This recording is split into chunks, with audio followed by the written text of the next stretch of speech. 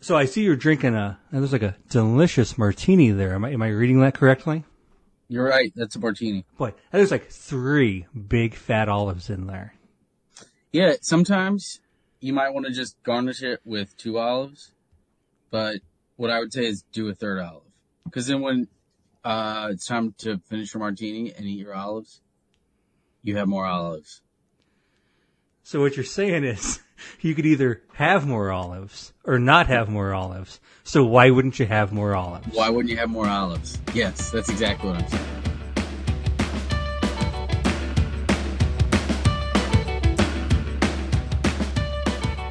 Ladies and gentlemen, it's time yet again for another fantastic episode of Sauce Talk. And on the other line, I think I feel like I go to cherished guest too often. Honored guest. The hero returns to his one true home. Maybe that's what it is. On the other line, it's Michael Huber. Mike, how you doing, buddy? I'm doing good, Johnny. How are you? Oh, I'm great. Doing great. Fuck it. Eat anything good lately? Yes. On Friday. So we're sitting here on Tuesday. On Friday. We don't like to say when the podcast is being recorded. You do or you don't? We don't. It's a secret. Well, we're just sitting here on Tuesday. I don't know what podcast you're referring to. Okay. And you can just skip to the next segment if you're not going to try to do a good job. Just cut me off at any point. I did cut you off, and I'm not going to cut that out. We're going to leave all this in. So please try to refrain from saying that it is Tuesday, October 24th at 8:32 Central Time. So you asked me anything good lately. Thank you for resetting the podcast. Yeah, I mean, as I sit here on Tuesday night, thinking back, all the events of 2023 that you've enjoyed so much. Yeah, I think what I would name is something that happened 4 days ago. Exactly 4 days ago. Maybe even like Friday. To the hour, depending on what time you were there. We were leaving about this time. We were leaving the restaurant about this time 4 days ago. We sat down. So maybe you were eating this 97 hours ago. Thereabouts. And had reservations 7:30. It's 9:30 now. 9:30 on Tuesday night. And the food was really good. It's a place that we've known about for a long time in town. It's called Foraged, and it calls itself a hyper seasonal eatery. Fun. Or something like that. And all the food that they serve is sourced from Maryland, and there are no workarounds. There are no exceptions. A lot of it is literally foraged from the woods and stuff, and then they own a farm where they source a lot of the food from, and it was something that I would walk by and not really give a lot of thought to ever trying. Mm-hmm. But then it recently won or was a nominee for like one of the James Beard Awards. I think they've got like some regional things, and so we tried it, and it was excellent. Like we got a 5-course tasting menu, because you tell me, everything about what I have the way I've described this restaurant, what does it, and it's okay if it doesn't, but does it suggest anything to you about like the size of the portions? Like, do you have any assumptions?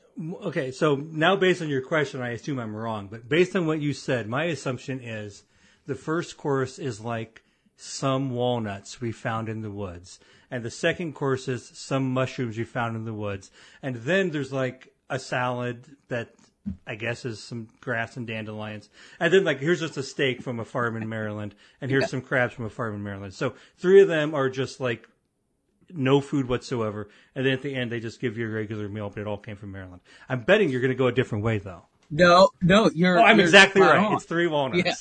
And because of that, like when we saw that one of the options was like a 5-course tasting menu, we were like, okay, we got to do that. Or I said we got to do that because we order a couple things a la carte, and they're gonna be like tiny. You're gonna get like 3 mushrooms on a plate or something like that.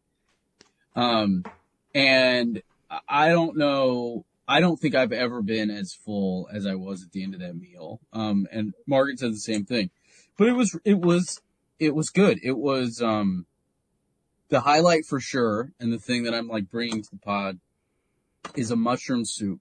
Oh boy. And there were 4 or maybe even 5 different kinds of mushrooms, all like collected, foraged from the woods in Maryland. And I know there was a chicken of the woods, a hen of the woods, I think maybe oyster mushrooms. I can't remember all the kinds. And it was like for that type of restaurant, it was like it was like what you want to be eating. It tasted really good. Very flavorful, but like you knew, oh yeah, like some people walked around the woods and pulled these things off the ground and then cooked them for me. Like so that was, and and then they had some kind of regular food. One of the courses was scallops. They served a catfish, like a sweet potato or it was a butternut squash.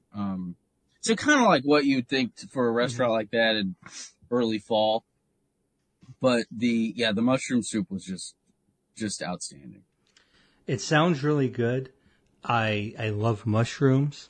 I love mushroom soup. I hesitate. I'm not the most confident. I haven't talked about this on the podcast before, but we're going to go for it. I would estimate a little over a couple years ago. I think it was towards the end of when I lived in Minneapolis. I read a recipe online for a really fancy mushroom soup, like what you're describing, using like 5 different kinds of mushrooms. And so I went to like the fanciest grocery store around, and I got all these crazy different kinds of mushrooms, and they're really expensive. And it's basically just you put them in there and let them cook and let them mingle and do all this stuff. And let me tell you, it was a B-, and it must have fucking cost me $75 for all those fucking mushrooms. I was so mad. I was like, I'm never doing this again, and I have not done it since. But I understand that I just didn't have the right mushrooms. I don't have the cooking talent, so I didn't make the right thing. But boy, oh boy, I could have gone to this fucking restaurant, maybe. But Gina's got to sit and watch and drink water. But I could have eaten all these things for what I spent on this goddamn soup. You got to go the right time of year. It's hyper seasonal. I didn't do anything right. Nothing I did. What did I ever do that was right? Nothing. The one downside was all the alcohol was also sourced from Maryland. So you go out to dinner. You like to get a glass of wine, and you know what that Maryland all the wines wine? are from Maryland, yeah. And they just weren't good. Yeah. I was really like, I was anticipating that. So then the waitress came to take our menu, and I had really hoped I would have thought of a better way to ask the question, but I didn't. Slipper a 20, like, you got any good wine? Italy, I just said, so I noticed that they're all from Maryland. Are any of them good? Uh-oh. And she brought one out, and it wasn't. Yeah. But other than that, it was great. It was a fun night. I'm not going to counter all of your stories with experiences I had when I lived in Minnesota that remind me of the stories you're telling me. But one year at the Minnesota State Fair, Gina and I went into the wine area, they had wine tasting flights, all Minnesota wines. And you get this like cardboard cutout of the state of Minnesota, and it had 4 little holes in it, circles cut out in it. And so then you would hold your 4 cups of Minnesota wine. It was so cute. I took a picture, and I was like, damn, this thing is so cute. Too bad all this wine tastes like shit. Because 0 for 4, 0 good wines provided in that Minnesota wine tasting flight or whatever. Yeah, I mean, I got like people talk. Maybe Bill can let us know. Like, I guess people say that New York wine genuinely is good, but I mean, my assumption is basically like there are 4 or 5 places in the whole world that I will drink wine from. One And Finger not- Lakes, best wine ever, crispest, whitest whites. This is what we're told on the chat. 2, Cali. 3, France. 4, Italy. And then, I guess, Chile or Argentina. That's the whole list, right? Basically, yeah, Finger Lakes number 1, though. yes, Shout out to Bill. yeah. Well, I think it's only fair. You're telling me about all this good stuff you've gotten to consume lately. Why shouldn't Johnny get a little taste, too? Hang on 1 second while I reach over here. What's this? Have you heard of Fanta Zero Sugar, but it's black and weird and has a question mark as far as what flavor it is? Not until this very moment. Yeah. I did a good job. I was holding it up to the camera, so I couldn't see. But this is Fanta Zero Sugar, hashtag What's the Fanta. And it says it is 0-calorie mystery flavored soda, naturally flavored. Now, I am a little concerned. I didn't notice until now. There is a picture of a spider right there, and this is black. If this is spider-flavored Fanta, I'm going to be mad as hell. Can I interrupt? Yes. What was that? Can you read me the hashtag again? Hashtag, what the Fanta? Is that what they were saying in that song? No way. They were saying, don't you wanna? That's what I thought. Okay. Yeah. I think they like the WTF play. And they're like, oh, I don't know what it is. Now, obviously, this is one of those things where I'm certain I'm supposed to guess what the flavor is. Now, it also says dare to scan, and there's a QR code. I don't know if scanning QR codes is the number one best content for the podcast, so we might not do that part. You watched. I do not have this near my face. Instant, giant, like, grape scent cascading out of the bottle into my face. Not a very interesting answer if that's what it is. There was a physical reaction. Oh, I like grape Fantas. That would be good to me, but like, I don't think a regular Fanta hits you that hard when you open it. So do you have any guesses outside of, I already think it's just, it can't just be grape. It's gotta be something, right? What if it's black licorice? Ooh. No, it could be, if it's black licorice, this could be the best mixer of all time. No more need to buy 13 different weird expensive bottles of liqueurs that all happen to taste like black licorice. Just buy Fanta Zero Sugar and dump it into all your fanciest cocktails. That said, no need to get ahead of myself. I'm going to taste this now. There's a bat on the thing too. What if it tastes like bats and spiders? Ugh. That'd be like a potion. Is it cold? Yes, I had it cold in the fridge, and then you couldn't see it, but I actually put it in a cooler with some ice so that it would remain cold. I don't want any criticism. I don't want anybody telling me, oh, it wasn't a fair taste. It's a fair taste. What are you going to be disappointed if it's... Let's see. Okay, he's tasting it.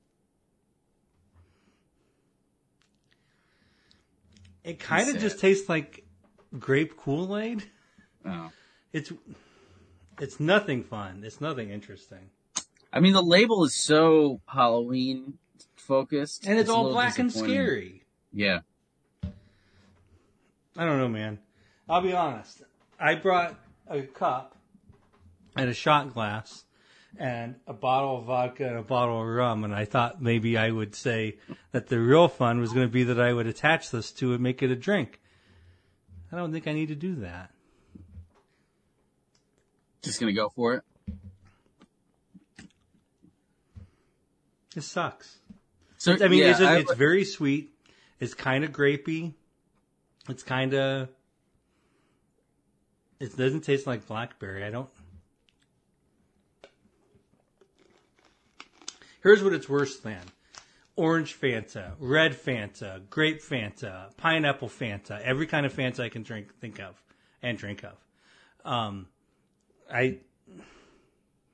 What are you doing to me? What the Fanta indeed.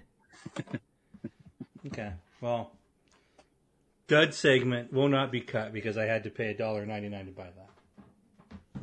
So you do remember what that cost? I actually I excessively look at price tags, and I'm always worried about them. In fact, I I say that now. When I finish the beer I am drinking, I am going to drink the rest of that with some, I guess, vodka. Boy, two bad options there. But I am absolutely not letting that go to waste. You got to go rum, I think, on that. Half rum, half vodka. Like all the best cocktails. Yep. Okay, we're going to get, I know you're excited about it. We are going to do the favorite outfit segment soon. But before we get to that, there's a more important thing we have to discuss. Michael, I understand you're betting big on cords. This is correct. Yeah. Speak on that. I listened to previous episodes of this podcast. I know what you're referring to. You mean I'm referring to things you say? To my wife.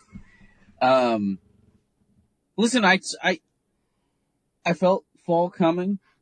You looked at the calendar. All you got to do, you know it's coming. I look at the calendar. You know what I see? October 24th, 2023. And I look at the time right above it, 8:46 p.m. That's right. Oh, Central.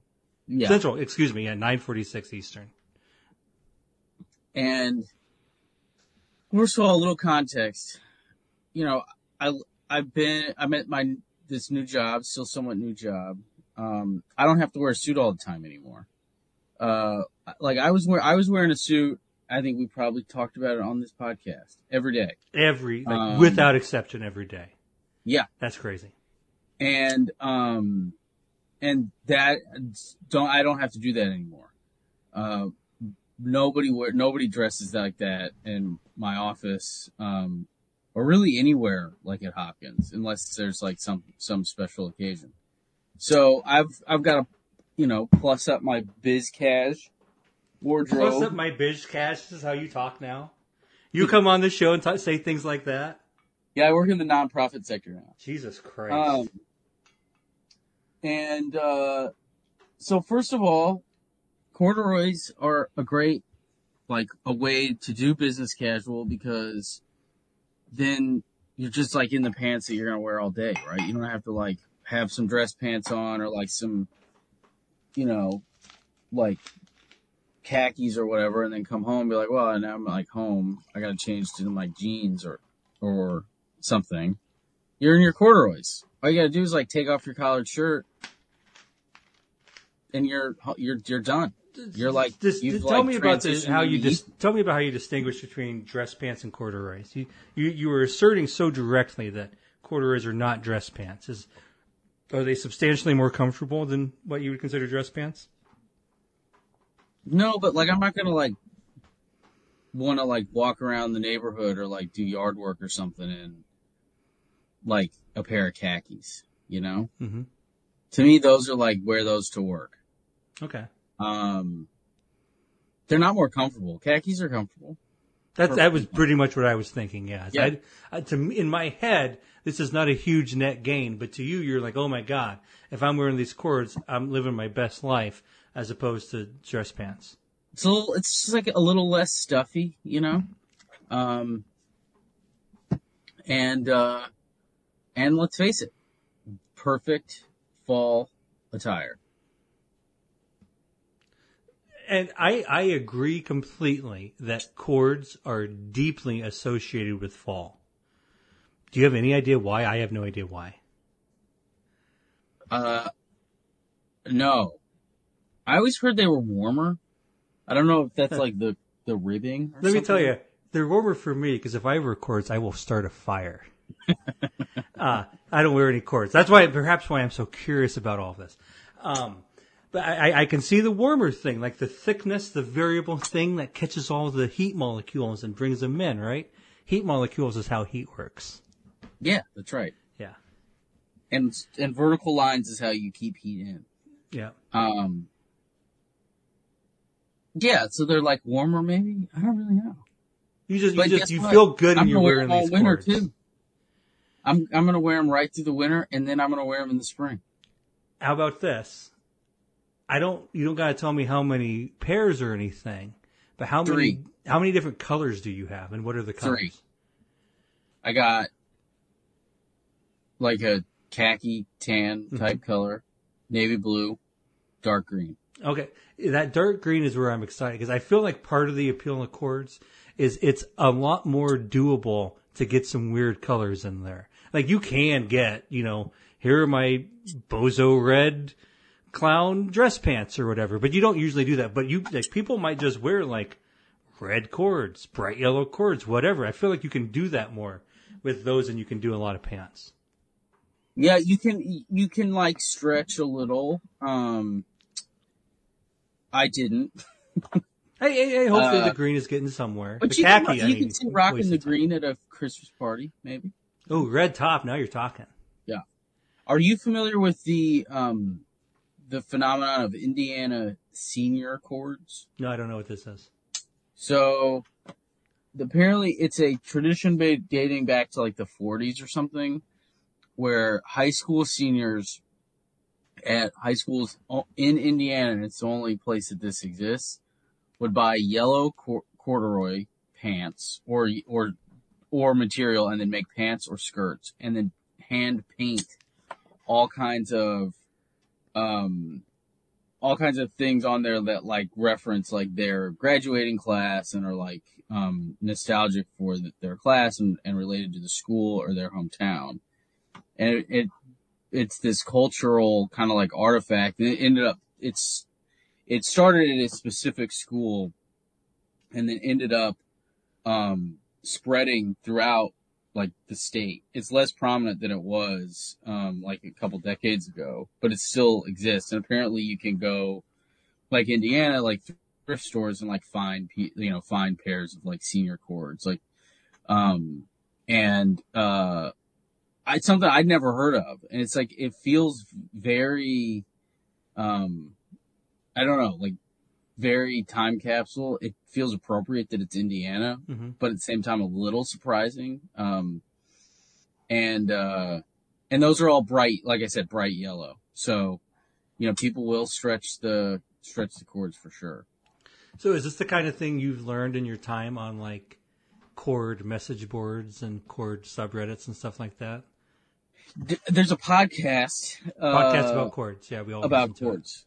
A podcast chord episode about chord chat. This is it. You listen. You're a time traveler, and you listened to this and found out about it. This is an episode of chord chat. Chord anything good lately? Yeah, I'm wearing corduroys right now.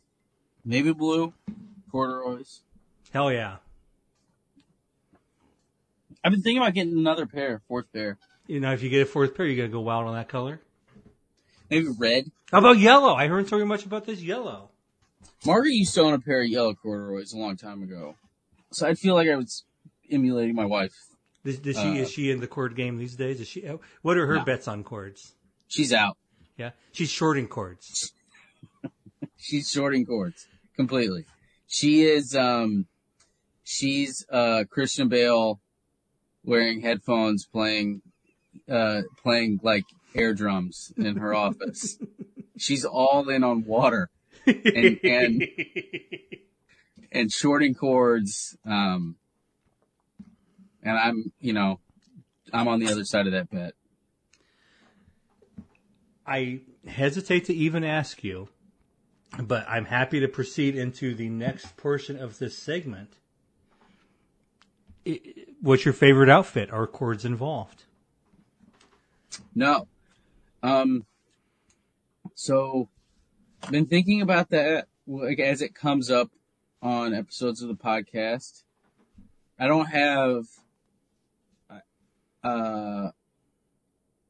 one thing that like I keep coming back to. But I was thinking about it before. I think it's my tuxedo. Tuxedo? Wow. Yeah. What an answer.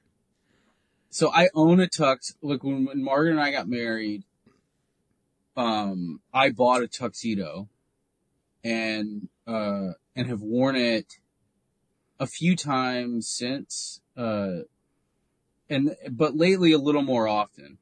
We've been going to some galas and those types of events lately, largely for work. And You cannot beat like how you feel in like full tux. It's great. It's like I heard a tuxedo, like a basic, more or less like standard tuxedo described as like a looking good cheat code. Mm-hmm. And I think that's right. So tuxedo, mine's like very very dark blue. And I wear it with bow tie and suspenders, pocket square, whole deal. So I'm going with my tuxedo. I think that makes sense. I mean, that's like the top of the mountain for a reason. You put it on, and especially if it's yours, it's not some rental and you're looking sloppy, but it's like your action, you know how to wear it. Now, I don't have a lot of tuxedo experience, so I'm mostly going by like what I see on the big screen and stuff. You ever wear that tuxedo and then you find you have extremely good fighting ability and Jennifer Love Hewitt is hanging out with you? No, but Damn. but martinis magically appear in my hand. Oh, I mean, might as well, Yeah. right? That's Yeah, and I can like totally tinker on the piano keys. yeah. Yep. So, you drinking a martini tonight? That's correct. Yes. And you're here to tell me favorite outfit, tuxedo.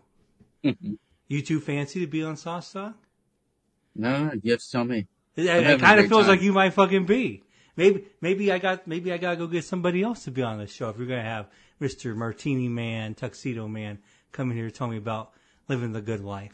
No, I mean I like to slum it too. Say something shitty you like. Sauce talk. Hell yeah! Okay, that works for me. How many times have you had fast? I've had fast food twice in the last 7 days.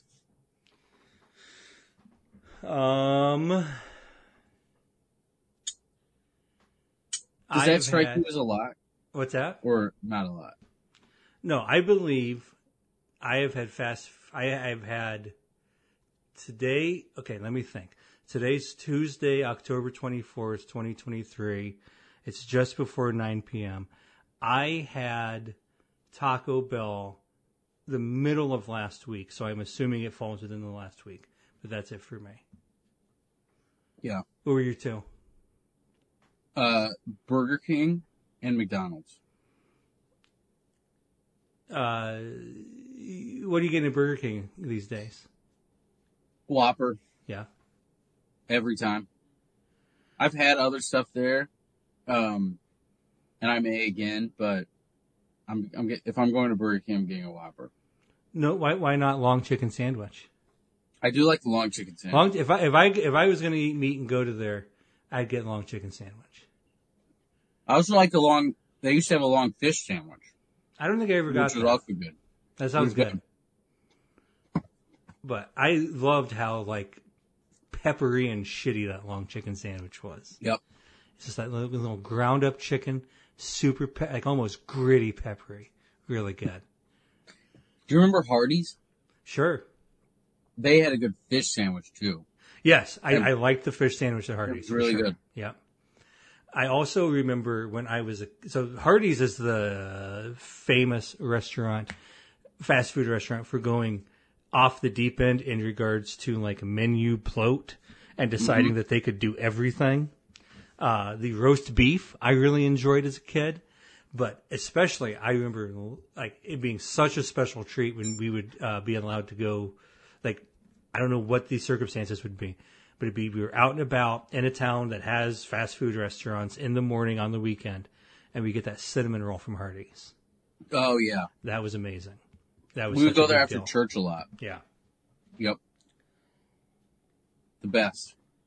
but again, it's just like the idea. Like you're not even a cheeseburger from there is so far down the list of what you were concerned about at that point. Yeah, Which I'm sure makes it very difficult in terms of running restaurants and hiring employees and getting everybody on board. It's like, no, we we are the Cheesecake Factory, but also we have everything done in 1.5 minutes.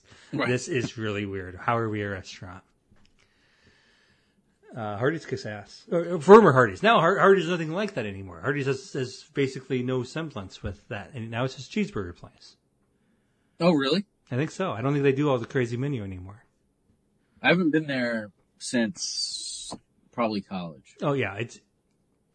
I can't imagine the last time I was there. But my understanding is after the Carl's Jr. thing, they were like consolidating. They're like, it doesn't make any fucking sense to say you do all these different things. You're going to calm it down. As they calmed it down, and I'm sure it's to somebody's benefit. Those Wall Street fat cats drinking their martinis and eating their tuxedos. I might have said that wrong. Michael, it's time for our next segment on the podcast, and it's one of the most important ones we're going to do tonight, and I think it could be one of the most important ones we ever do in the history of the podcast. I'm going to need you to add a song to our playlist. And before we get into it, just as a reminder, I'll just give you, here are the last 4 songs added to the playlist. Baby Can I Hold You by Tracy Chapman. Bombs Over Baghdad by Outkast. Stay Down by Boy Genius. And All My Friends by LCD Sound System. Are you familiar with any or all of these songs? Most of them. Yeah. Pretty good songs. Good songs. Yeah. And so we understand that the premise here is very simple. You simply must not repeat any songs, and you must say that the song you add to the playlist is your favorite song you're adding to the playlist. So, can I say something about Bombs Over Baghdad? Mm-hmm. So Margaret was on recently. She was on after Bill. And she said, we were talking about her, like, I told her I was very excited to find out what song she added to the playlist. I didn't want her to tell me. I didn't want to be spoiled. I was excited. It seemed like it was getting tough, right? And she agreed. And she said, "Wow, the song John added most recently was like really made me like second guess whether I should add anything." I was like, "John doesn't add songs." She's like, "Yeah, he does." I was like, "What are you talking about? I've listened to every episode. He doesn't add songs. Like the guest adds songs." And we went like back and forth. Like I was big like fight, adamant, yeah, screaming. What I realized was the second Bill said the word sledgehammer, I stopped listening to the podcast and went and listened to Sledgehammer, like 50 times in a row. And had to go back and finish and had not gone back and finished the podcast. So then I went back with that hype.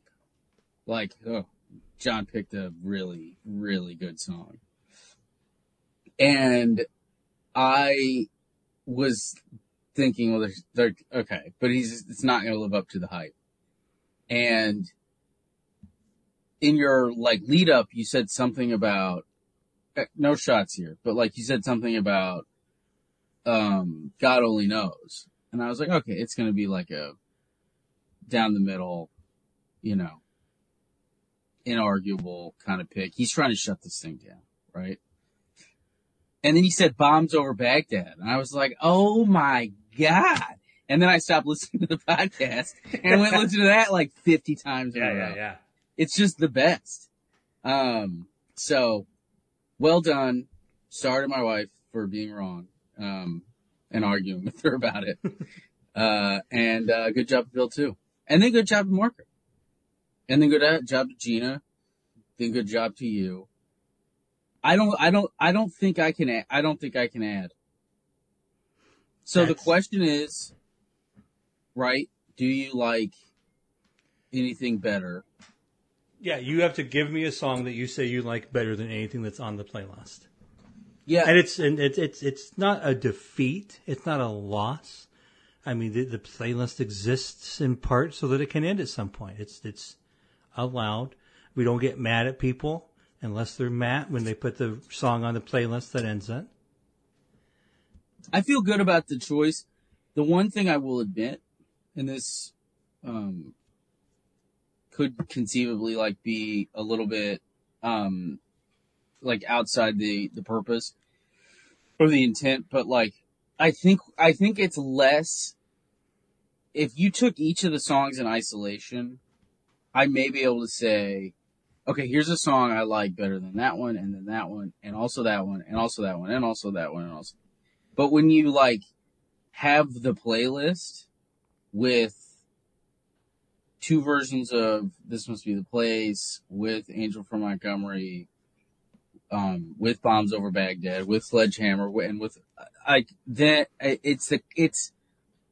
those are some incredible songs. I'm not positive I like anything more than This Must Be the Place. I'm not positive I like anything more than Angel from Montgomery, but I definitely feel like I don't have anything to add to this playlist. I think that makes a lot of sense, and it gets to something that Matt Schmidt has plugged a lot. That we're clearly working on the name of the playlist is I Like This Better, and that's by definition a different thing than here are the best songs. That would be a silly thing to be like, yep, correct ranking of every song. Here we go. And I think when you describe it that way, it does bring out more of the idea of have we like encompassed the field, and that it would be weird to say I like this song better than all these other songs. Whereas if there was like, oh, we haven't gone in this direction, I'll just go in that direction. And I think that's why this playlist got so long. Is because we kind of diversified our holdings here, and we decided to look at different things, and so we kept adding songs. That's getting harder and harder to do. I will need a single confirmation from you that you would like to end this specific playlist. I would like to end this specific playlist. Okay, that's done. Would you like to start the next playlist? I would love to. Hell yeah. Do you have a... No, clearly... The first song is just. I'd prefer you not pick a song you don't like, but outside of that, dealer's choice. So I'm torn between two. Natalie Imbruglia, torn. Got it. But I'm gonna go Van Morrison, Tupelo Honey. Love it. Few things going on with that one. Tell me. Number one, it's like the corduroy of songs. But it's got a fall feel to it, I think. I think Van Morrison does generally. Two, I don't know if you were a fan of Robbie Robertson or the band. But you know, he died recently, and I'm a big fan of the band. Little less so than a few years ago, but like just huge. And, when he died, and you know, Martin Scorsese directed a concert film that they did in the 70s, and then he went on to do the music in a lot of Martin Scorsese's movies, like both helping him select the songs that were in it, like the needle drops or whatever they call them. But then I think also working on, if not totally composing the scores on some of them as well. And so when Robbie Robertson died, like a couple months ago, there was a video online of him, Martin Scorsese, and some other people that I don't know, like in this, like late 70s, like clearly like at the end of the night, like 4 or 5 o'clock in the morning. And Robbie Robertson turns on the video, he turns on a tape of Tupelo Honey. And then the video is like them sitting there, like probably like drugged out, like, you know, definitely they were both doing a lot of like coke at that time, like into the night kind of thing. But it's them sitting there listening to the song. and it's just like their faces, like as the song plays, and like it's you can just see it all, like especially on Robbie Robertson's face, like he was a big fan of Van Morrison.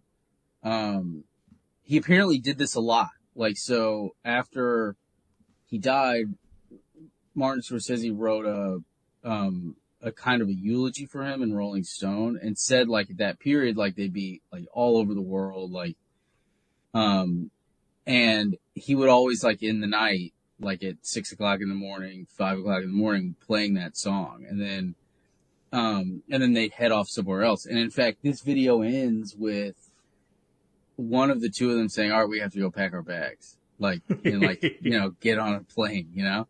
I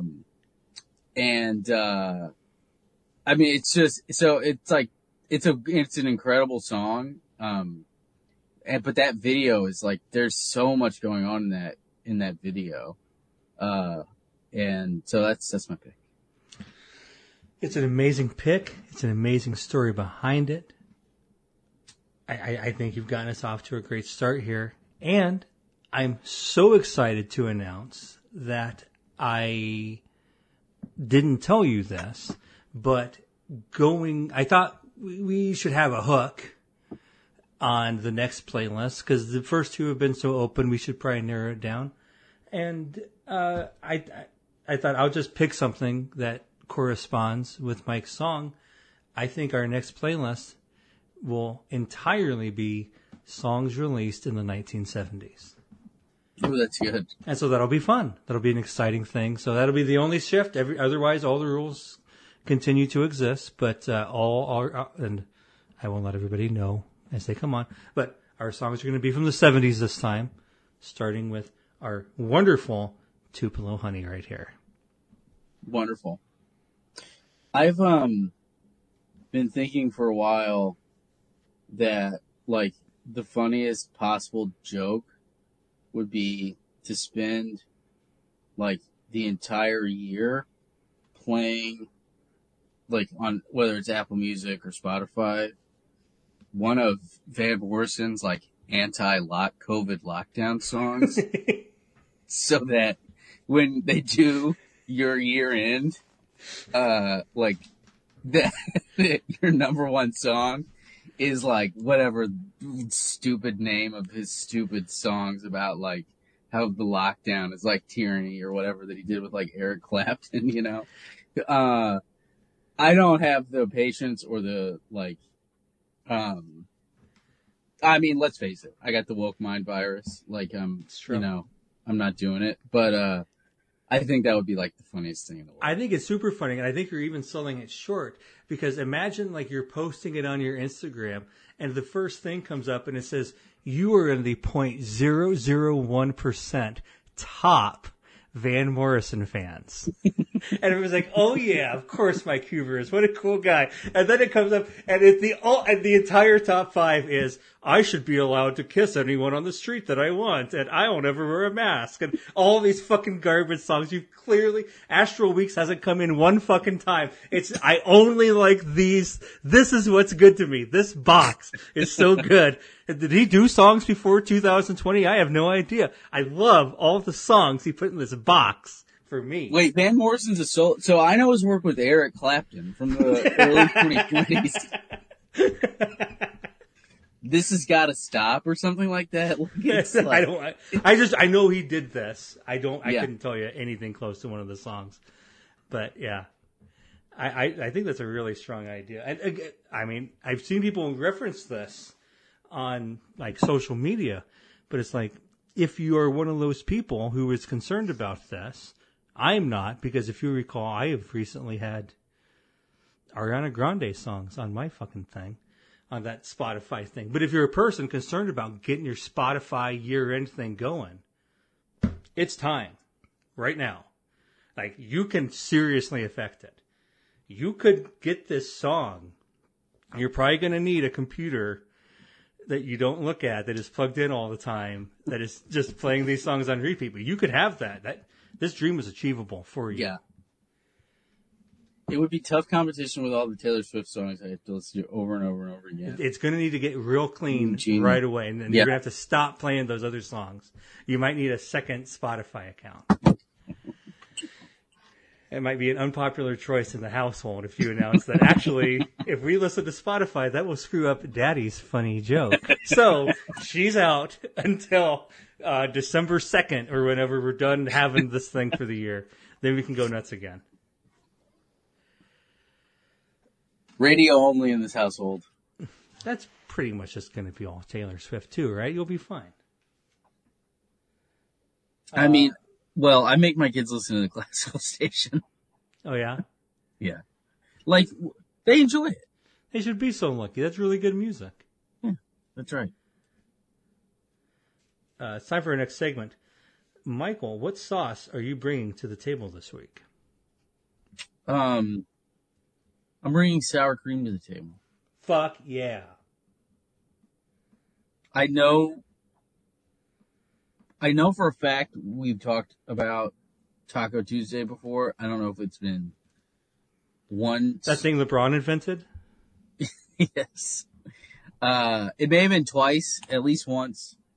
But as we've, I know we try to shy away from mentioning it, but it's Tuesday as we're recording this. No, it's not the 24th, though, is it? It is, actually. Damn it. Okay. I didn't realize. About a little after 9:15 Central.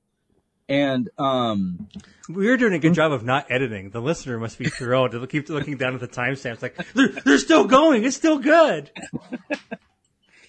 It was taco night in the Huber Rogers household. And, I'll say there's a lot of things that make tacos good, and then there's a lot of things that make tacos better. There's nothing that makes me feel like I'm eating a Taco Bell Taco Supreme, like putting some sour cream on a taco. That's nice. And that's just the best. Yeah. Hard shell taco. It's just the best. Sour cream is amazing. Sour cream is, like, as a person who eats a upsetting amount of rice and beans, oh my God, is sour cream important to my lifestyle? And as you say, with a taco, it brings everything together. And what does a sauce ever hope to do? If not that, that's what we're asking of sauce. One of the best sauces you could ever imagine. Sour cream, I love it. Thank you. So if I didn't have direct experience with this, I would think it was weird. But let me get your reaction. So, coming home, about to leave, Margaret says, "Hey, can you grab, text? Can you stop by the store, grab a few things for taco night? Can of black beans, right? Normal, not crazy. Avocado, if they're ripe." We have big issues. Always a tough ask. Are we going to? Yeah. I can get avocados, but are they to eat tonight? You got to tell me because I might be better off not bringing any home. And they're never ripe, and they weren't tonight. Yeah. So that was a bust. She says sour cream or Greek yogurt. How does that sit with you? I wouldn't complain about it. I guess here's what it is. If somebody said that to me, I'd be like, okay, sour cream. I'm going to bring sour cream home. Like, I understand that people see them as totally interchangeable. If I just could not get sour cream, I'd be okay with Greek yogurt there. But if I can get sour cream, I always want it. Yeah, I definitely brought sour cream home, and I've had Greek yogurt on tacos, and it does really taste similar. But, like, if you had told me before I tried it, oh, yeah, some people, confuse, or some people use them interchangeably, I would have said, that's the craziest thing I've ever heard. That makes no sense. They're totally different. There's, nothing similar about them. Which is, it's just not, that's not right. But I would have been insistent on that. I feel like at some point it is almost just a branding thing. and that Greek yogurt doesn't ring true in my head, and I know that I love sour cream in all these situations. When if I'm making like Indian food or something, and I have this, I always want the Greek yogurt there. I feel like it thickens the things more effectively without getting weird.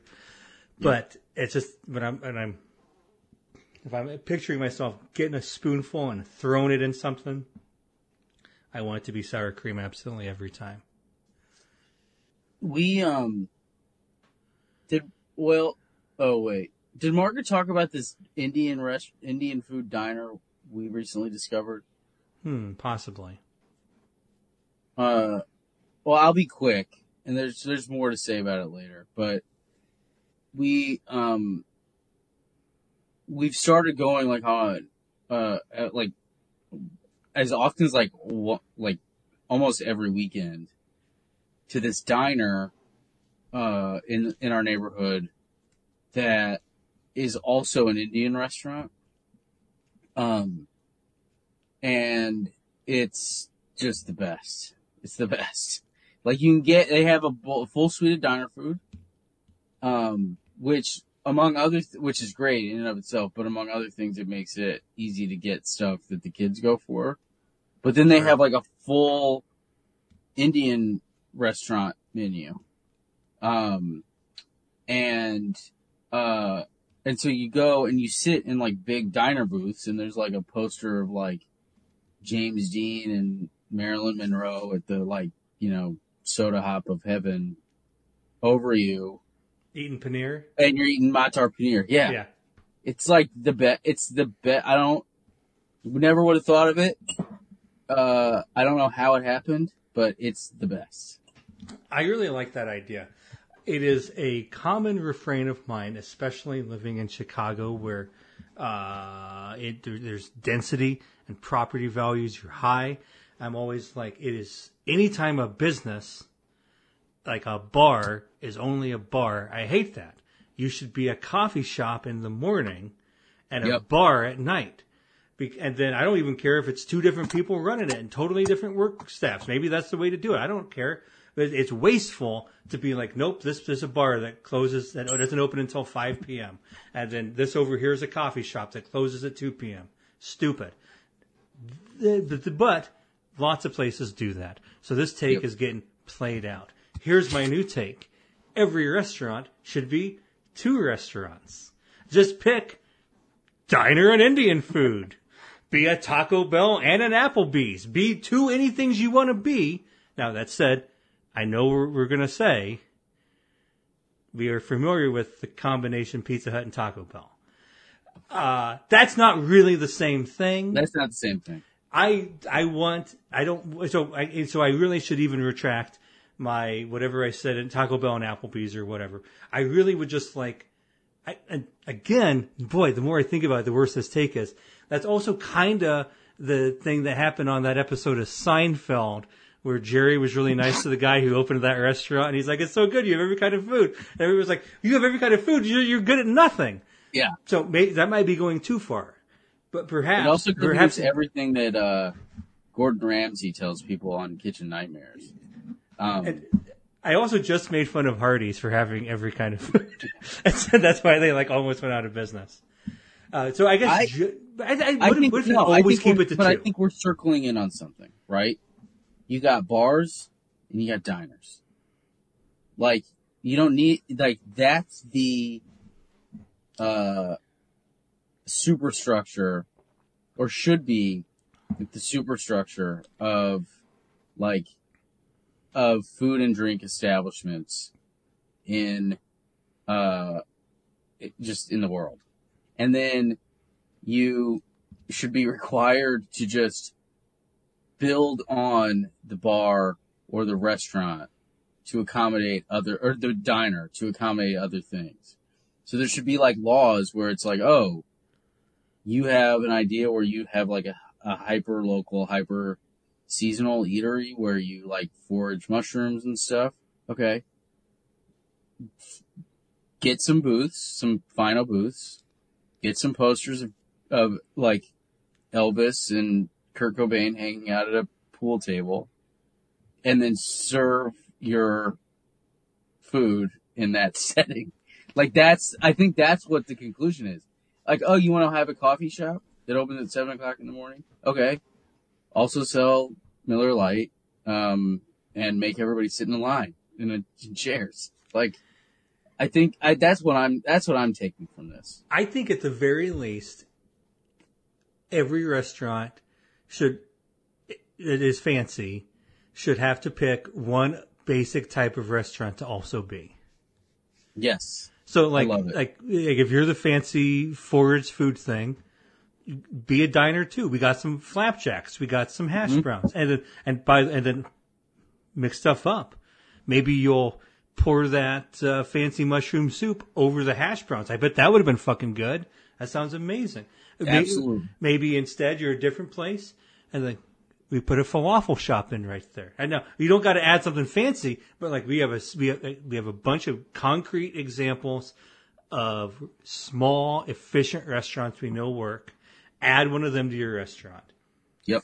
And then that way people can come in and just do that side part. And then kids will love it. You can always be like, well, you just have a little gyro there. They eat the gyro, and mom and dad have all their fancy stuff. That's cool. Or whatever other combination of like figuring out how to use the hash browns and the other fancy thing. Right. This is better for everybody. And it's all free. A big improvement. Man, think how good that would be. Yeah. You don't want to be the 40-year-old guy who's like complaining about like restaurants these days, but like you do go out and like you feel like, or I'll say that I often find myself feeling like I really, really wish that the people that manage and work at this establishment would just go spend some time eating out and see like that this thing that they're doing doesn't have to be this complicated or this stupid or whatever the case, right? Like, not the best example, but like to give a concrete example, before we went out to dinner on Friday, we got a drink at a bar, a restaurant and bar, like a couple doors down from where we had our reservations.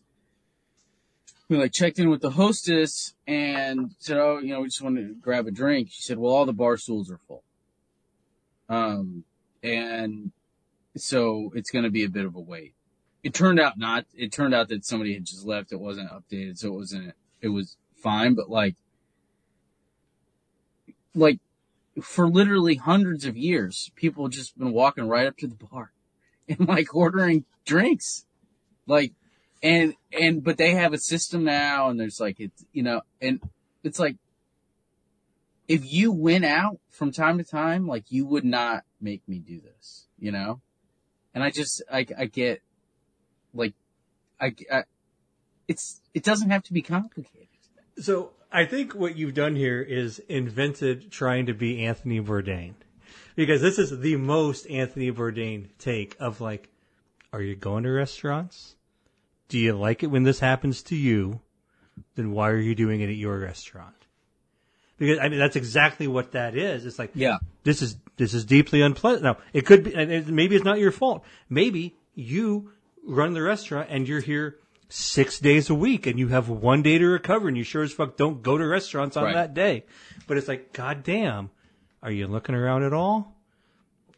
Do you like being told you can't sit at the open seats at the bar because the computer said not to let anyone sit at the open seat at the bar? That sucks. Yeah. I like that. Yeah, I remember we went to a bar and there were all these tables. There was nobody in the bar. And they said, oh, you can't sit at the tables because there's only a bartender. I was like, yeah, but what are the drinks? And like walk to the bar, Margaret was at a bar last week and they kept having like they were slammed, they were busy, and then they kept having people come out from behind the bar to go wait on the tables. It's like, well, just have them go to the bar, Like, not that it's not hard. It's very, very, very hard to run a restaurant, but you just, like, I don't know. I feel like post-COVID, everybody kind of forgot how it worked a little bit, and now they're like all putting it back together, and they're not always like putting it back together in a way that like it's like a little bit of a Frankenstein's monster sort of thing sometimes. There is a lot of stuff like that I think is happening. That way you've described it is after COVID, things got dismantled. We're trying to put it back together. We're not doing a good job. I have a couple of times been to places where I walk into a restaurant and there's tons of open tables, but they're like, we're getting a bunch of people coming in at once. They're like, we can't slam the kitchen. We can't just seat the entire restaurant at the same time. And then tell the kitchen, bad news, every fucking table we have just ordered stuff at the same time. So we have to start rejecting people. And I'm like, that's crazy. Boy, let me tell you, you know who's cool? Me. If you tell me I got to sit at a table and just order drinks for half an hour and you're not even going to give me a menu, that's better. And certainly you got to say something. But like I would take, if you told me that has to happen every time I go out to dinner, I would take it every time I go out to dinner. And I think a lot of people would, and I'm sure the restaurant would come out ahead with that deal. But like I 100% understand that like we cannot seat every table at the same time and all order at the same time. But the answer is not tell me to fuck off and come back in an hour and see what happens. The answer is like, you want to just sit there and order drinks until we tell you might consider ordering food? I would always do it. 100% of the times Margaret and I go out to dinner, we hope our table's not ready so we can sit at the bar and have a drink. Yep. And then they'll come get us. Like, it never happens, but it's like, that's like what we hope 100% of the time. So you do that, and then you go sit, and then they say, oh, I just got slammed. Bear with us. Let me get you something to drink while you wait. Then you take your time on the drink order. You bring the drink order. Sorry, we're slammed, like I said.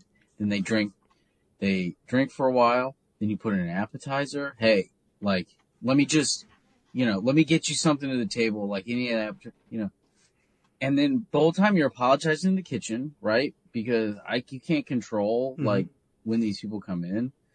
And then, all of a sudden you're through it. Like, it's crazy. Give me an opportunity to prove how cool I am and show you that I want the thing you think you are so sure I don't want.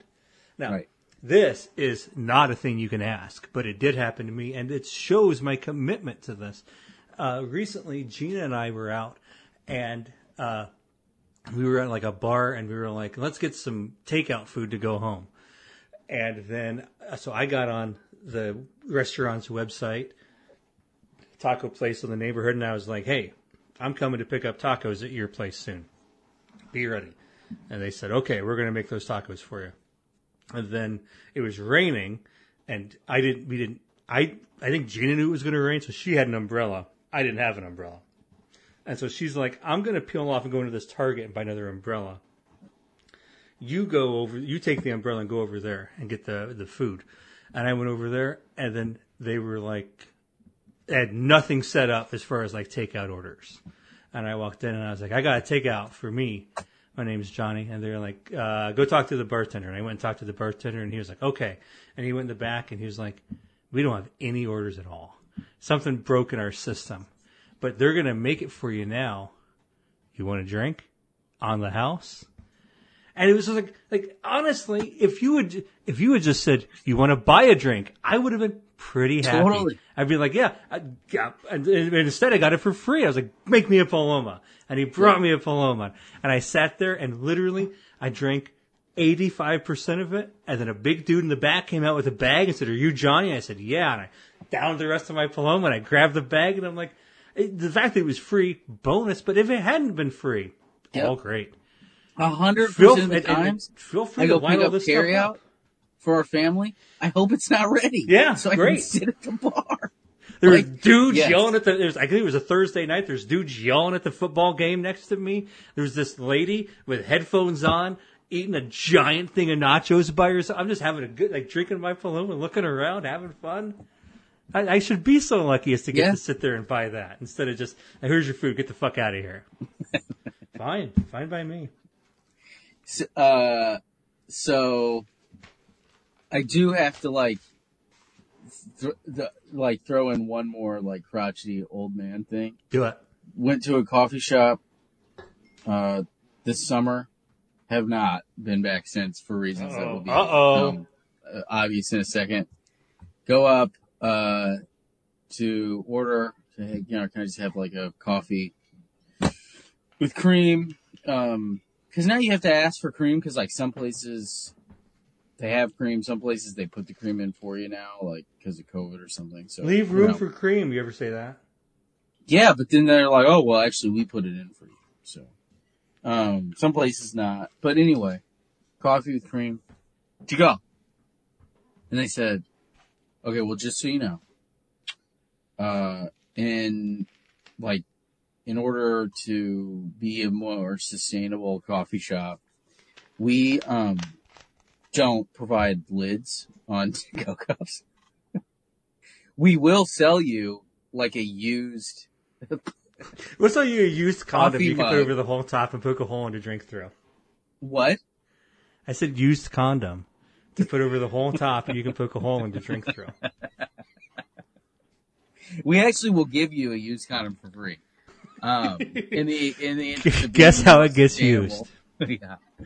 Yeah. So they would have sold me like a vintage store bought like travel mug that I could have had my coffee in. But if I'm getting it in a to-go cup, they're not giving me a lid. Did they give you a price on that vintage mug? $3. Okay. Which is But fine. again, there's still no lid on that mug. Like, what kind of mug is it? Is it like is it a vintage to go? No, hold mug? on. So they'll give me a paper cup, like like you walk in, you get a coffee to go, the thing. Assuming but they're not giving you a lid on that thing. You do not get, no matter what, you're not walking out of there with a lid on that cup. You say, oh, okay, well I don't like that. I will buy a travel mug from you. You're getting a lid. It's a functional travel mug. Okay. I don't know where you're going, but I will say so far, if they will sell you that for $3, I think this is really good. Plus the price of the coffee? Well, yeah. I $3 and then your coffee's free would be a pretty bad business model. I mean, I'm not going anywhere with it. I hate it. I'm never going back there. That's where I'm not going with this. I think this vintage travel mug could be cool. I think I know for a fact if they had said, hey, by the way, we do have this, like all these mugs, like you can do, I would have been like, oh, that's cool. I probably still wouldn't have done it, but I would have been like, oh, that's cool. So what do you think that part of the story accomplishes? So if they had offered you this to buy, you would have said no and demanded the lid anyway. Yeah, but that's why they don't do that. Yeah, but what does it get to not give me a lid? Then I walk out of there. I'm not getting. You immediately pour the coffee down the front of your tuxedo. And then my bow tie started spinning around. I was so angry. Your cord hat falls right off your head. Well, that's fine. It's fine if you're not sympathetic with that one. No, I 1000%. I know that most people will disagree with me. I think that, especially if they've got a deal. Now, here's the other thing: can you bring the vintage travel mug back next time and they'll fill it up? They didn't have any. There was no mention of like a refill deal. Now there could be some like health department / cleanliness issues there, and if that's the case, I'm less enthusiastic. Yeah. But to me, the idea of them trying to get you on board with, we're a place where you should bring a cup, and we'll give you a potentially really cool cup that we bought at Goodwill and ran through our dishwasher, which goes to 3,000 degrees, and it's so clean and good now. I would be excited about that. But also, I'm imagining me telling this story to Gina and her saying well, no, I'm with Mike. I'm never going to this fucking place again. And also, I don't drink any coffee, so maybe I'm not a good person to ask about this. But it sounds fun. You didn't think it was fun, though. No, I didn't think it was fun. Okay, so I thought it was annoying. you probably go to like Lids. You go to Lids at the mall and be like, give me that coffee, and they always got it for you. All my coffee, even you drink it out of like a Phillies hat right now. That's right. It's like those little like plastic baseball hats that you eat the ice cream out of at the baseball game. You got like an espresso in there, you're just sipping it. It's 1,000 degrees. Yeah. Sounds good. Actually sounds really good. Mike, we have time for just one final. And I only drink my wine out of California team plastic baseball hats. You prefer the Los Angeles Angels of Anaheim. If it says that, then you know you're ready to drink some crisp whites. That's right. And some full-bodied caps. Full-bodied caps. It must be nice. You know, I actually purchased 2 things at the store today. Don't think you're going to double time me here. But you know how I got this Fanta Zero Sugar ? What the Fanta bullshit? Yes. Which, by the way, I am still drinking. Cheers. I got 2 things at the store today. And the other one was a can of wine. Oh, really? Yeah. And have you tried it? I haven't tried it because it is I can do this. Black Girl Magic Sparkling Red. I've heard Black Girl Magic is really good. I see exactly. And it was on sale at Target for $6 a can. Oh, there you go. Marked down. I think it was $6.99 marked down from $8.99 if I remember correctly. But I texted Gina right after I bought it and said, which one of these should I drink on the podcast? And Gina was like, get that fucking Fanta out of the fridge. And so that's the one I'm drinking with you tonight, unfortunately. So how much was the wine? I want to say it's a 12-ounce can, which you're going to have to do the math for me on that to figure out how many glasses or whatever. But it was $6.99.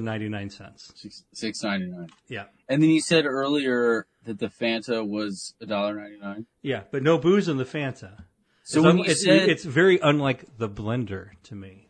So when you said on the last podcast that you did not know how much the can of Manhattan was that like out of the ordinary? I didn't know I was on fucking Maury now, and that was a lie. Now the difference is I don't think I bought that stuff at like a very small city grocery store. And I don't think there were even prices on the thing. And he was ringing me up, and I just grabbed one and said, I will have this too. And I threw it down, and then he was like, you want a receipt? And I said, no. And I left. So I still don't fucking know how much that was. But I hope I didn't break the budget for this month. I don't know. It wasn't very good. But so I generally, like here today, I bought this other wine because they had a big sales tag on it. It was $2 off. $2 off wine. Wow. Pretty good. Yeah. That is good. Yeah. I'll let you know how it is. Yeah, please do. Do a pod about it. The hits just keep on coming here at the Johnny Touchdowns Podcast Network. And the one we're most excited for remains that big, juicy Halloween movie episode on Pat's Fancy Thing. I understand we've got it. That's right. We've got a new ad read from Pat that is better this time. Roll that beautiful ad footage. Well, I'm getting ready to watch a video. Really? What? Oh, just some scary movie. You like scary movies? Uh-huh. Do you like thrills? Chills? Hi, I'm Patrick Polk. If you're like me and you like getting into the mood for Halloween by watching a bunch of scary movies, then have I got the podcast for you. That's right, it's time for the annual Fancy Podcast Halloween Movie Spectacular. Listen in as myself, Patrick Polk, and special guests like Johnny Touchdowns himself, John Rhodes, discuss a whole raft of spooky movies ranging in intensity from Skinamarink and Evil Dead Rise to Little Shop of Horrors and The Craft. Wusses are welcome! So watch out for the fancy Halloween movie special coming to the podcast service of your choice on probably October 30th or 31st. It is an honor and a privilege to be part of the Johnny Touchdowns podcast network. Well now, what a difference a week makes. Thank you so much, Pat. That sounds so much better. Boy, I think you really nailed it this time. It is so nice to work with someone who can take direction. It makes all the difference in the world. And don't even worry. I know not everybody's got like the fancy setup and the editing know-how, ability, natural talent that I do. So some of that sounded goofy, but it's just fine. Don't you worry about it. You did a great job, buddy. I'll see you on the internet. We've got time for just one final main segment. And I'd like to briefly talk about YouTube videos we return to frequently. Now, I know this might sound like a daunting subject, so please let me know. I informed Mike of this topic in advance. I'm not asking him to think of something off the top of his head. Do you have anything that you think would apply to this? Oh, I mean, there's so many. There's no YouTube video I return to more frequently than the Home Depot bomb scare video. Have you seen this? I'm not. I thought you were going to say the Home Depot theme song for 10 hours. Doom, No. doom, doom. No, I'm not familiar with the Home Depot bomb scare video. Please tell me all about it. Well, to describe it would kind of spoil it. It's a news bloop. It's like a news bloop. It broadly defined fits into the news blooper category of YouTube videos, which is like as just probably the best category Absolutely. of YouTube videos that there is. My friend John showed me one where this reporter was like doing some kind of like he was like walking through a field and trying to do like trying to record his spot, and then like got caught short and like started coughing. He's like and then he started like complaining about how fucking bee was flying into his mouth, and like he's in some horrible like shithole place, and fucking and then he like interrupts us, pollen. It's just the best. He's like, you know, like reading out all these things that he hates about this like country ass place, and in fact, I think he uses the term country ass. Now, and is the news reporter black in this video? yes, I think I have seen this one. Yeah, it's great. He gets so mad. He's like, "Why the fuck am I out here? What are we doing?" Yeah, that kicks ass. So you know, could watch news bloopers, like nonstop. The Mount Everest one. Remember that one? Yes. You know, coming up, a story about a man who climbed Mount Everest, but he was gay. And he's like, I mean, he was blind. So this one is, I mean, I don't even know when it's from. Like, they're all like, you know, frozen in time. It could be like the 80s or it could be like last year. And it's a news story on the local evening news about police responding to, like a bomb threat at a local Home Depot.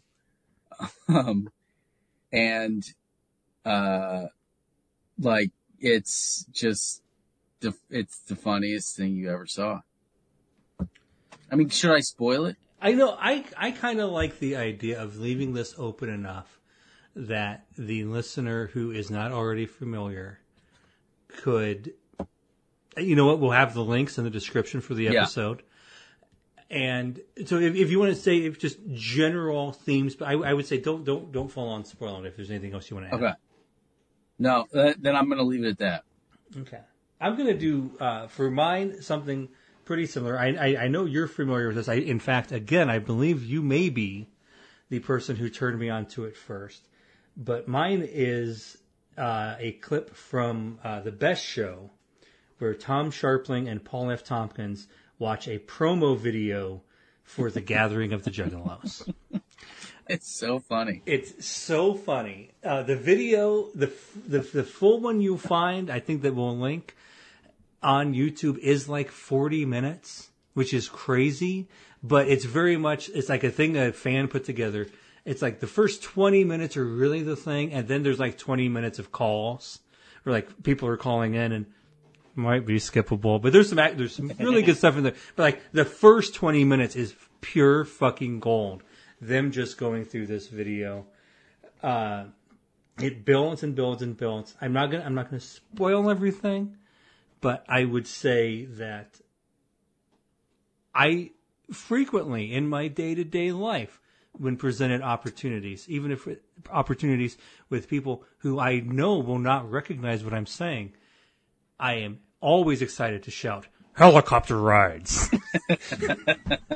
Helicopter rides, and that guy's voice is so good, and then everything they say about it thereafter is just my favorite thing. And then now I don't know if is it on, I don't even know if it's still on YouTube, but there's another Best Show one that's like a good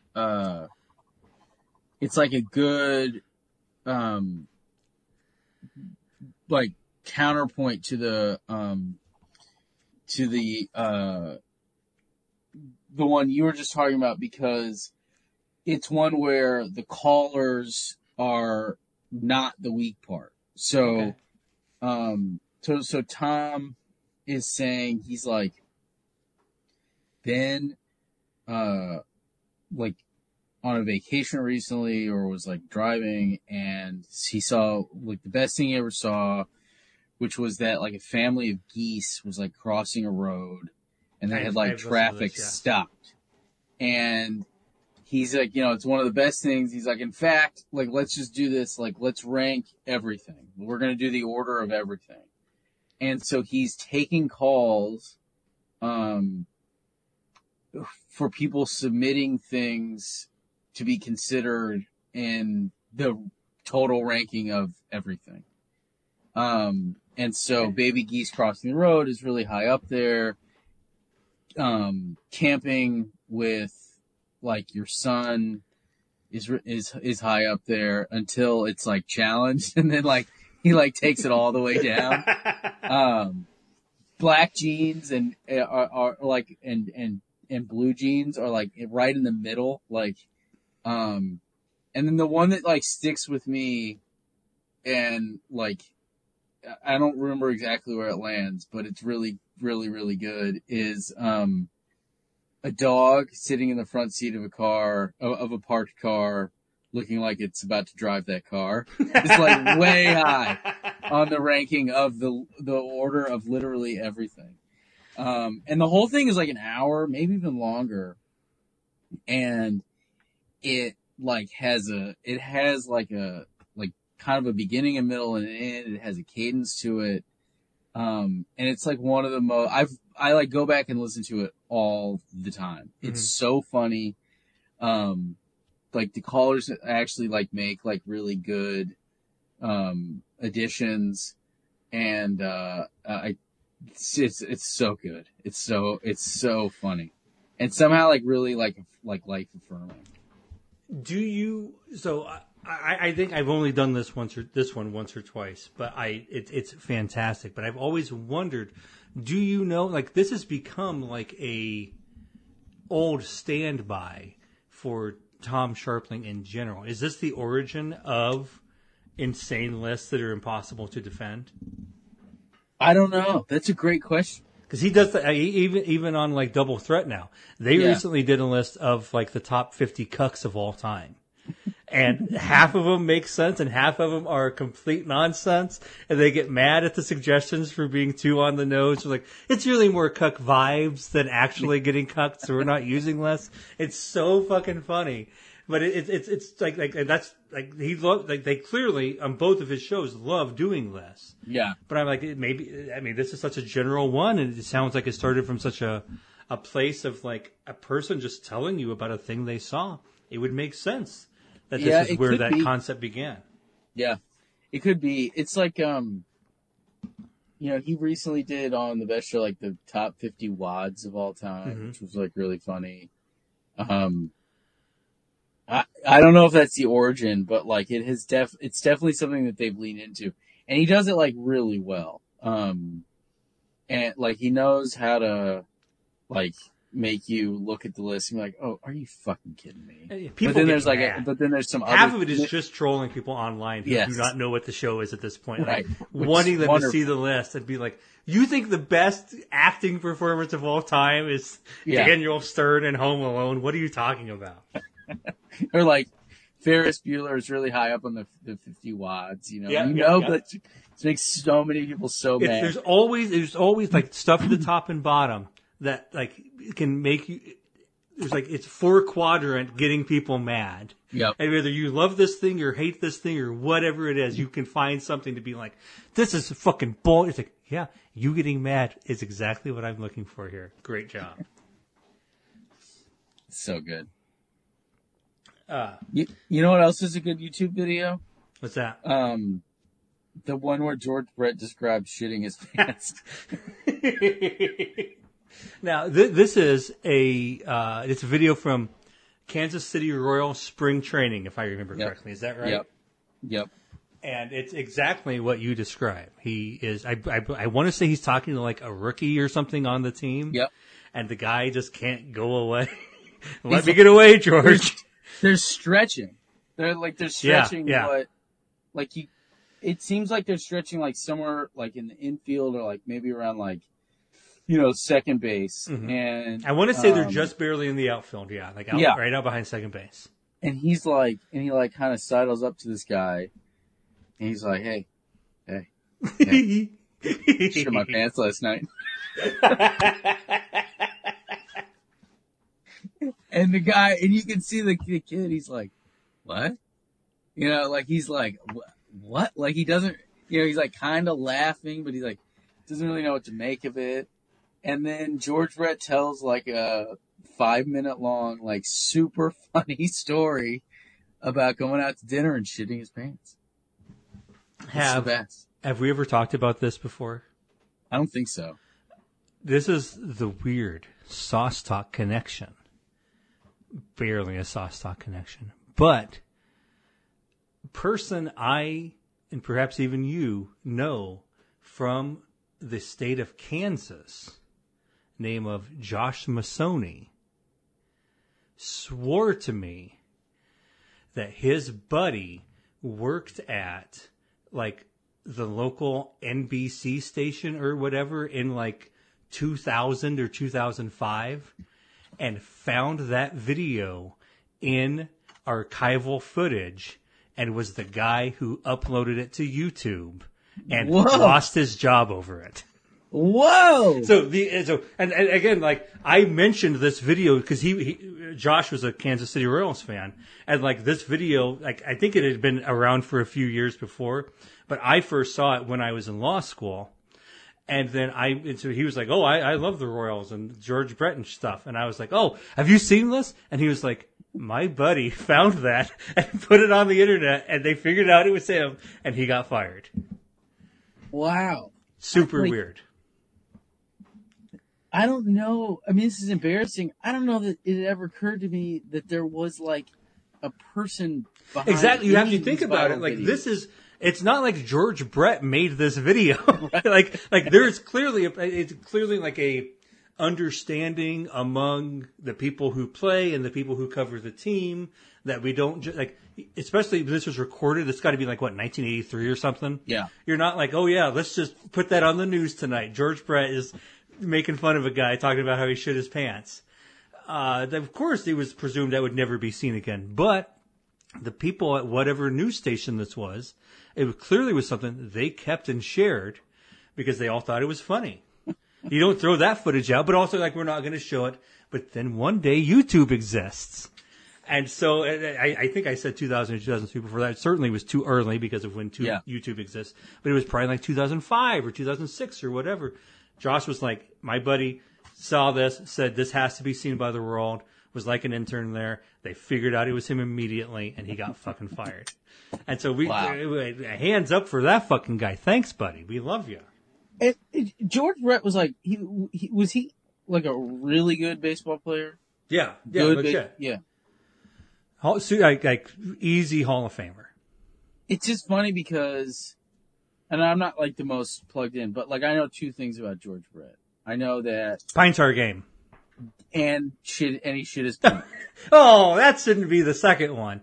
I think at this point it is still diminishing his career, but Pine Tar Game and won a batting title in 3 different decades are the things he's most known for now. Yeah, right. But again, like that's honestly, neither of those do him credit. He was a legit Hall of Famer, even if neither of those things had happened.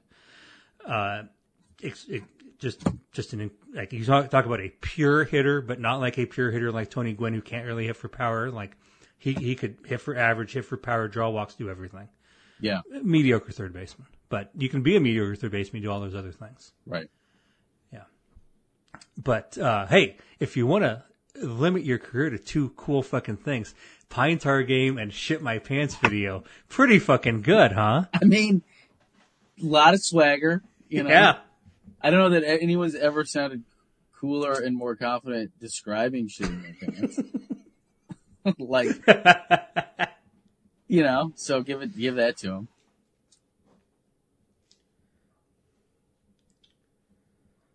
I think this is going to be, as far as listener, not engagement, but like excitement about the show notes. Oh my God, I'm going to put all these fucking videos in there.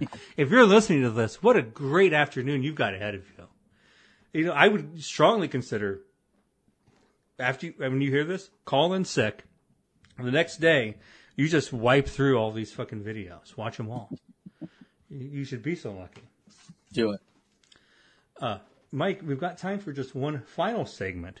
Do you have anything you'd like to plug? Yeah, so again, a few things. Been thinking about a few things here. I'm gonna keep it simple. So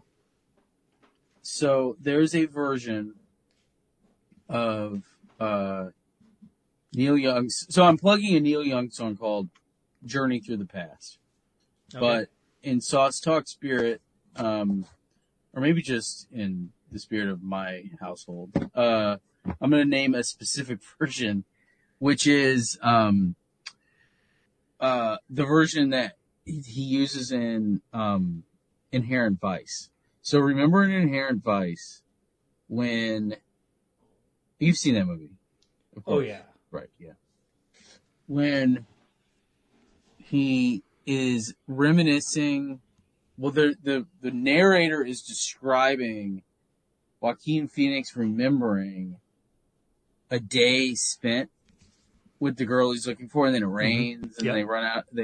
That's the song that plays, and the light comes in, like it's such a light song, but it like lands like with so much impact, and so for such a weird movie that's like hard to find a foothold in, it's so moving.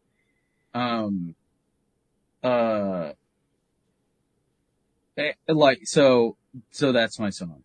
I just like listen to it over and over again. And I'd never heard that version before, until I saw the movie. Obviously, like I'd heard other versions. He does it, there's an album that he released that was supposed to be like a soundtrack to a movie with that, called that, and there's a version from there. And there was like there were a couple really good live versions that came out on like archival things that he released in like around the time we were in law school. But I'd never heard that version, and it's so good. and it sounds like Harvest. Like it sounds. I think it was recorded by the same band, so it's like that Lightning in a Bottle, like Neil Young album. Not that his other stuff sounds like totally different, but nothing sounds better than Harvest, right? And like I think so. He's got this great song and this great version that sounds like his best album, and that's what I'm plugging. And so if somebody wanted to pull this up, what would be the best way to find this The exact easiest version? way to do it is to go to the Inherent Vice soundtrack. Inherent Vice soundtrack version. And Yeah. this will be the one there. Okay, nice. Yeah. Sounds really good. Mike, thank you so much for coming on the podcast. Thanks for having me, John. This was great. Best wishes in the intervening days.